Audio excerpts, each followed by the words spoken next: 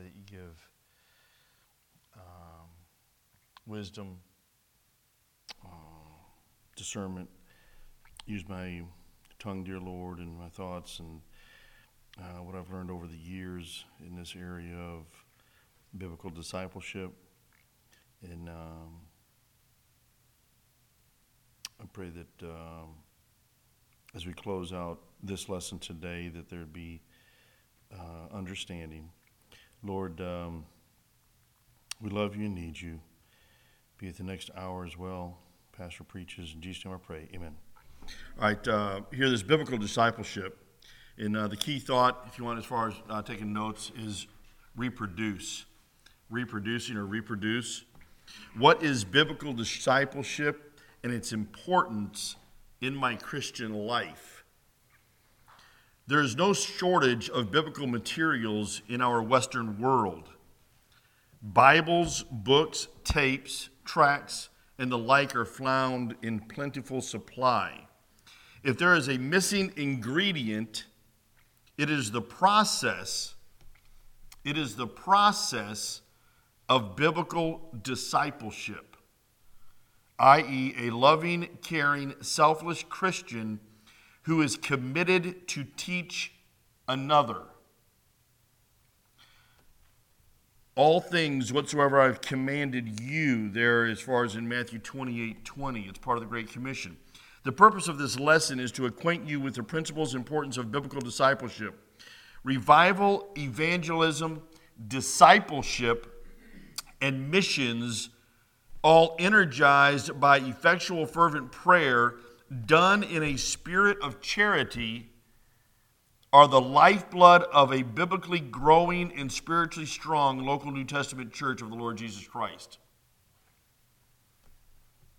A disciple's purpose is to become like his master and to adhere strictly to his teaching in truth. Now, in the context of biblical discipleship, the master I'm clearly defining as the Lord Jesus Christ. It's when you're taking a disciple, it's not you become his sensei type of thing and he worships you. We're not a church that is worshiping the Apostle Paul when he gave the command, follow me as I follow Christ. He was given an example as far as biblical discipleship. Take my lead as I'm obeying the Lord Jesus Christ, you obey the Lord Jesus Christ. And that is very key. All Christians are not disciples. Discipleship, like salvation, involves a conscious decision to follow the Savior, whatever the cost. There are 5 primary ministerial goals that serve to fulfill the biblical command of what we call the Great Commission. They are as follows. 1, to evangelize the world. And those that may be looking by, watching by YouTube or online, I'm sorry, but our notes that we have here, it has a lot of scripture that is given as far as, so I'm not just throwing out a statement like evangelize the world, Acts 1:8, Mark 16:15. Number 2, to establish edifying churches. Number 3, to build individual disciples. Number 4, to bring disciples and their churches to Christ likeness. And number 5, to bring glory to God. Discipleship is the pivotal element between goals 1 and 2 and 4 and 5. Although Jesus Christ certainly evangelized and established his church, he never built what we would call a big, or another word, mega church during his ministry. His goal was to leave 12 men behind at his ascension that could do what he had done. His 3.5-year ministry was primarily a discipleship ministry, where you to have the Son of God take specifically 12 men and pour his life into them, all right, so they could continue what he had done. In the establishment of the New Testament churches, Paul the Apostle understood that and taught this principle when he said, in this next verse is kind of like the foundation of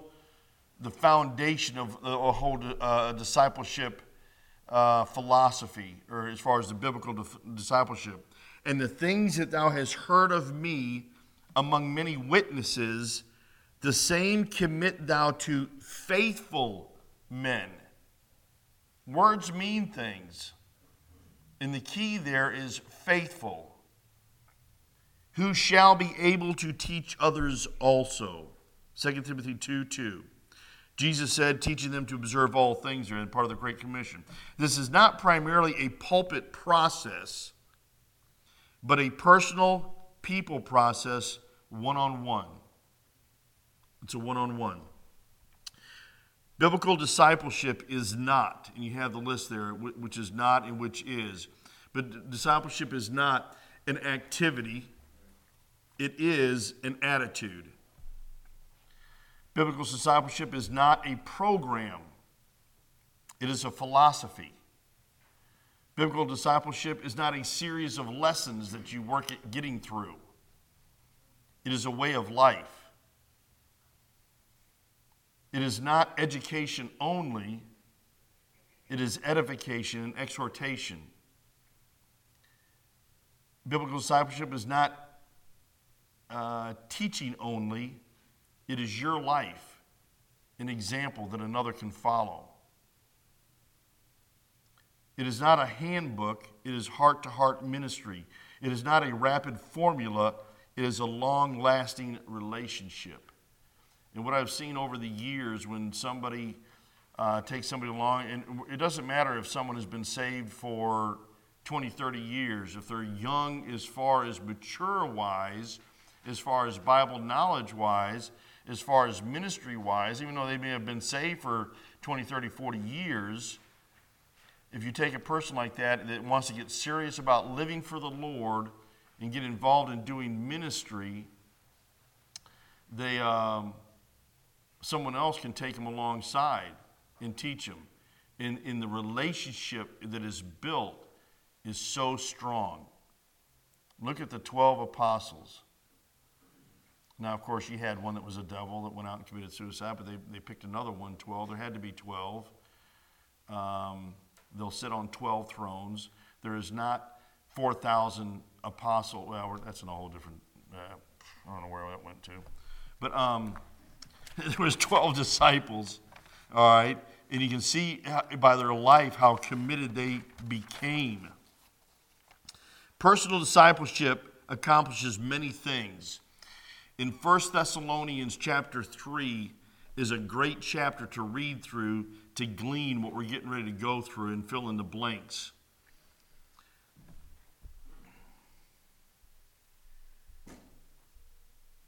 Letter A. Discipleship establishes the born-again child of God in the foundational truths of biblical Christianity. Biblical Christianity. Letter B.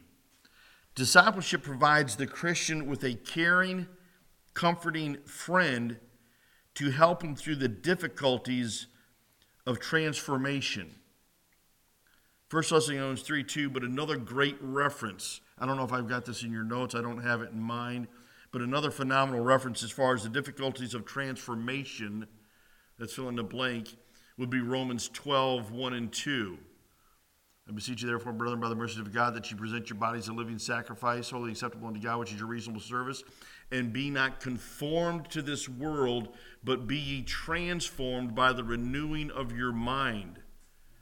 All right, and that process that's taking place in a new believer's life or in a disciple's, a person you're discipling in their life, is helping them in that process of why we shouldn't be hooked on how the world thinks. I touched on it last week as far as the philosophies and what the wisdom in the world is. All right, it's not a matter of, praying necessarily for wisdom. It's a matter of praying for God's wisdom in making decisions. Because believe me, Satan has his wisdom that he's got the world sunk into that is diametrically opposed to God Almighty, Jesus Christ, in the Word of God, the written Word of God. Letter C. Discipleship affords the Christian additional spiritual protection through the counsel and prayer support of a mature Christian. Letter D. Discipleship provides mutual accountability both to the disciple and discipler. The accountability factor affords both with motivation to grow in Christ and walk in faith, especially for the discipler. Because when that discipler stands before God one day and gives an account, he better have had his act together as a discipler if he's discipling another. It's like the Apostle Paul needed to have his act together when he was discipling Timothy. And look at the product the Apostle Paul produced in his spiritual son, Timothy. Letter E, I'm sorry. Discipleship provides fellowship. It provides fellowship. The Christian needs, originally in the notes it was good. I changed it to holy, Holy. The Christian needs holy Christian friends, friends that live holy lives. The discipler assumes the role and responsibilities of a friend and serves to introduce his disciple to others in his fellowship. And all these have references right there out of 1 Thessalonians chapter 3. Letter F. Discipleship provides the Christian with encouragement. The discipler serves to motivate the Christian to higher levels of growth, dedication, and commitment.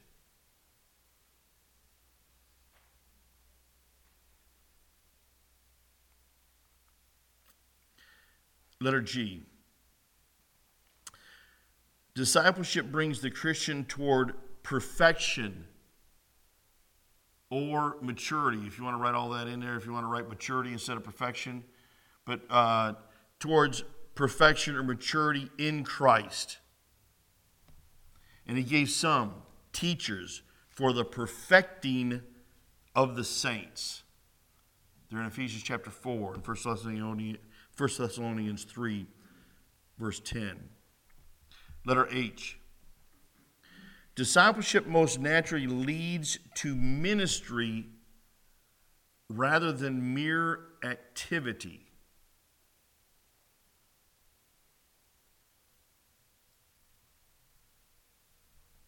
I'll be speaking on something here in a little bit that letter H in this whole list you can refer to back to, but letter H is one of the most important ones that I'd like us to grasp and understand here. Discipleship most naturally leads to ministry rather than mere activity. Many Christians are in motion, few are in ministry. Discipleship exemplifies what biblical Christianity is all about: people serving other people. Letter I. Discipleship provides the Christian with a living picture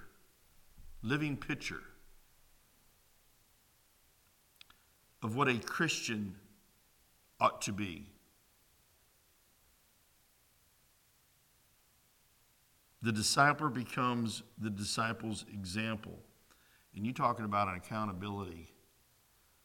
I mean, as a Christian, it's a lot easier not to have to disciple somebody. Because if you're discipling somebody, if you're training somebody, I mean, we've heard, if you've been here in this church any length of time, you've heard Pastor Boots say, if I'm expecting you to jump 2 feet, as far as he's concerned, he's got to jump 4. he's got to be a better example. All right, and if you're discipling somebody, it's probably why we don't have a lot of people discipling people. Letter J, discipleship provides godly counsel to the disciple. It provides the load of the counseling ministry among those in the local church body. If a church has a solid biblical base discipleship, and we'll use the term ministry, in other words, they have a discipleship going on, a lot of the counseling can be done by the discipler. You know, if Karen and I years ago were discipled by a couple that was a little bit older than us, then you can talk to them about just different issues rather than having to run to a pastor and, you know, talk about different things. Letter K. Discipleship, therefore, is accomplishing all these purposes. Therefore, in accomplishing all these purposes, must bring forth glory to God. Glory to God.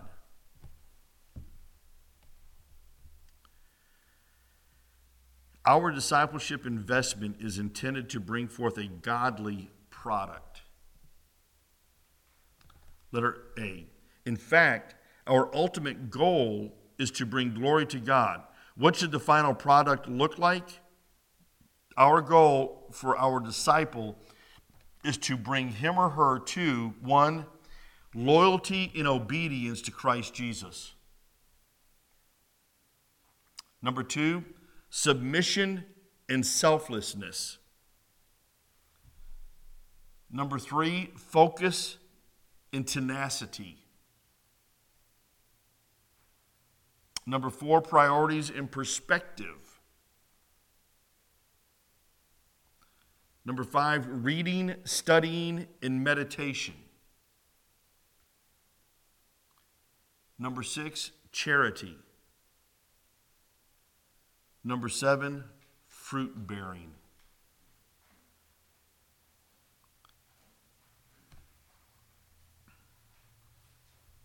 Fruit bearing. Letter B. Letter B. The growth process should focus on these principles found in 2 Peter 1, 5 through 7. Faith, virtue, knowledge, temperance, patience, godliness, brotherly kindness, and finally, charity. 2 Peter 1:8 says, "For if these things be in you and abound, they make you that ye shall neither be barren nor unfruitful in the knowledge of the Lord Jesus Christ." Now, discipleship involves a number of things. And if you remember, when we first started this series, lesson number 1, a disciple of Jesus Christ, I believe I touched on this as well. But the Lord Jesus Christ stated that what some call the disciples' oath in Luke 9:23. If any man will come after me, let him deny himself, take up his cross daily, and follow me. This biblical commitment to discipleship involves at least these 5 things. Number 1, A, desire, if any man. Secondly, decision, will come after me. C, denial, let him deny himself. That's part of Romans 12:1. Being a living sacrifice is all about denying what I want, me, myself, and I. And that's, in Christianity, one of the reasons why Christianity has become so apostate in these last days, and so weak, and so shallow, and so ineffective in reaching the world, is because it's about what I can get away with biblically. It's not an issue of what you can get away with biblically. It's not a matter of whether you can prove it's okay to drink alcohol or not. It's not a matter of whether you can prove or you think you can prove or you can come up with some idea that it's okay for Christians to get tattoos. It's an issue of, do I live a life that is a sacrifice to what I want in my desires? And that's what Romans 12:1 is. And that's what Jesus Christ is talking about. Denial. Let him deny himself. The question is how effective can I be in serving Jesus Christ, winning others to Jesus Christ, God using me how he wants to use me, not what it's just the world system has creeped into Christianity. In so much more here in America than anywhere else, because we're big into our liberty. And hey, listen, I like liberty like everybody else. All right. But bottom line, I think the whole system in America, which even though I think it's great as far as the world, as far as a government in the world, bottom line, American government is not a government that's controlled by the Bible, the Word of God, and God Almighty himself. It's still a matter of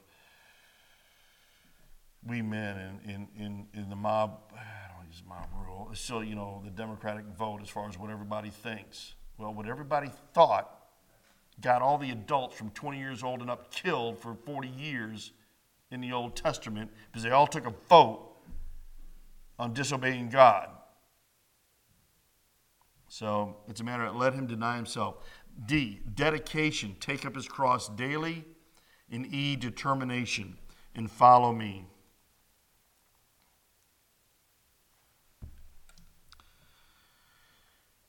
Teaching them, part of the Great Commission, Matthew 28:20, teaching them to observe all things whatsoever I have commanded you.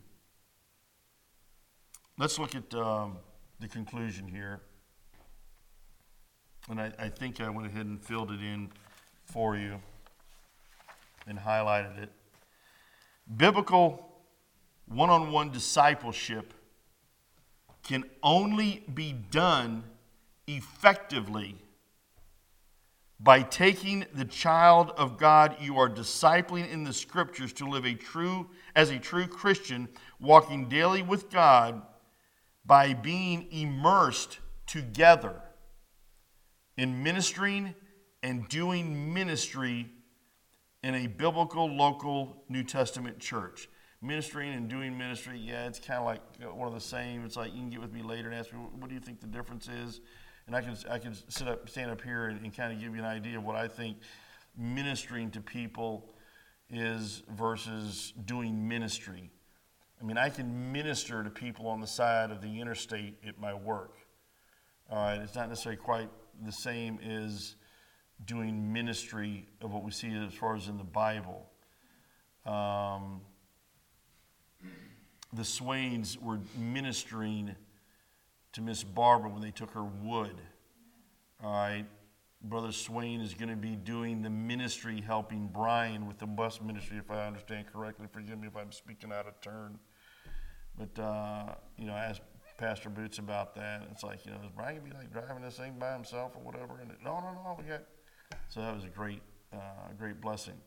There's kind of like a difference between ministering in doing the ministry.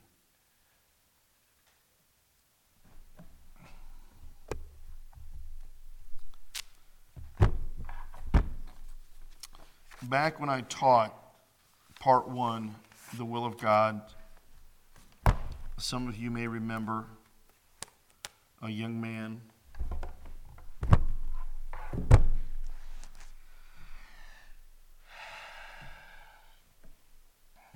most of you know me, you know that I can get emotional, so I'll try to get through this. And I've already talked to Pastor as far as saying something today. I've kept this really close to my heart, kept it very quiet. You don't even need to ask Karen about it because she's totally oblivious.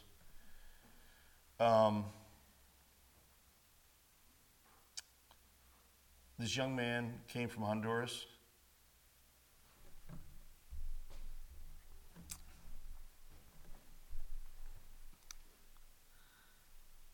I won't give you all the details as far as his life,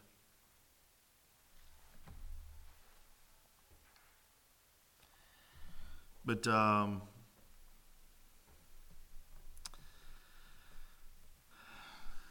believe he's born again, and I've been meeting with him on a weekly basis for about the last 3 or 4 weeks. Teach him the Word of God. He's very faithful to a specific church that he was brought to. He came to the States with his mother at age 15. He's 21 years old now. And from the get-go, I've known that it was very difficult, or would be very difficult, or impossible, or not even feasible to really effectively disciple him. You can't disciple someone when they're going to another church. It would be, in essence, like Brother Nitin and Sister Neha got saved, but they attended another great Baptist church here in town, but Pastor Boots was going to disciple them. It doesn't work. In order for them to really connect, they've got to be in the same church, doing ministry here, and growing, and learning the Word of God, and be under like a tutor like Pastor Boots, and so it has to work that way. If this young man, Sandro, if my daughter was not involved, I'd tell him, hey, bud, you want me to disciple you? Come to Mount Victory Baptist Church, and I'll disciple you, and get faithful. He's planning on getting more seriously involved and planning on joining at some point Truth Baptist Church. That's where Holly is a member of. That's where she's doing ministry, and that's where they would be involved in serving the Lord if down the road I gave the approval for them to get married. But they are getting very serious as far as their relationship and going that direction. And like I told Sandro, I said, my number one concern, you know the Bible, you love the Lord, you serve the Lord, and nobody else, as far as I'm concerned, is going to disciple you except me. I don't want my son discipling them. I don't want my son-in-law to disciple them. They'd be great disciplers. I said, but I'll do that if you ever hope to get a yes from me down the road.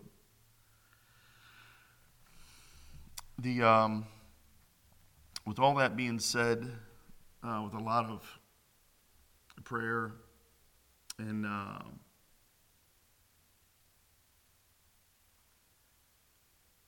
fasting, meditating,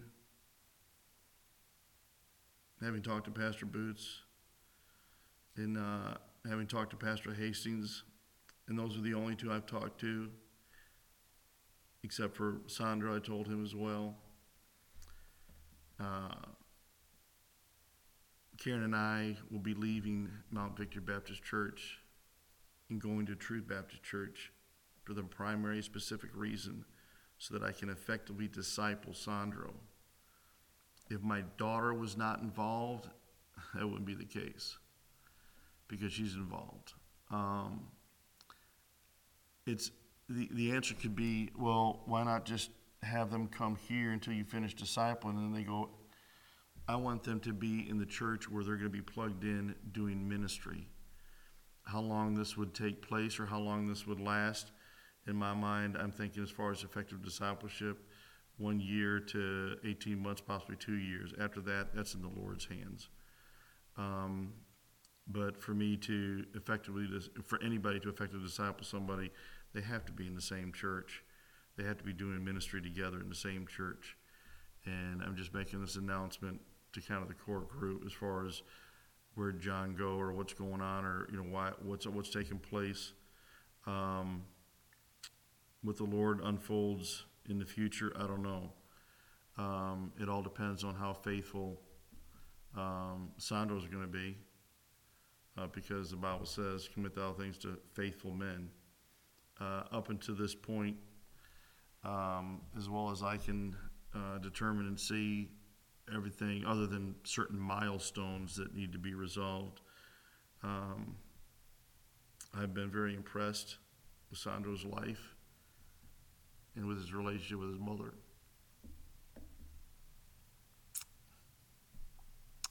But with that being said, if anybody has any questions, I'll definitely entertain them after class or whatever in the foyer. But that's what's taking place.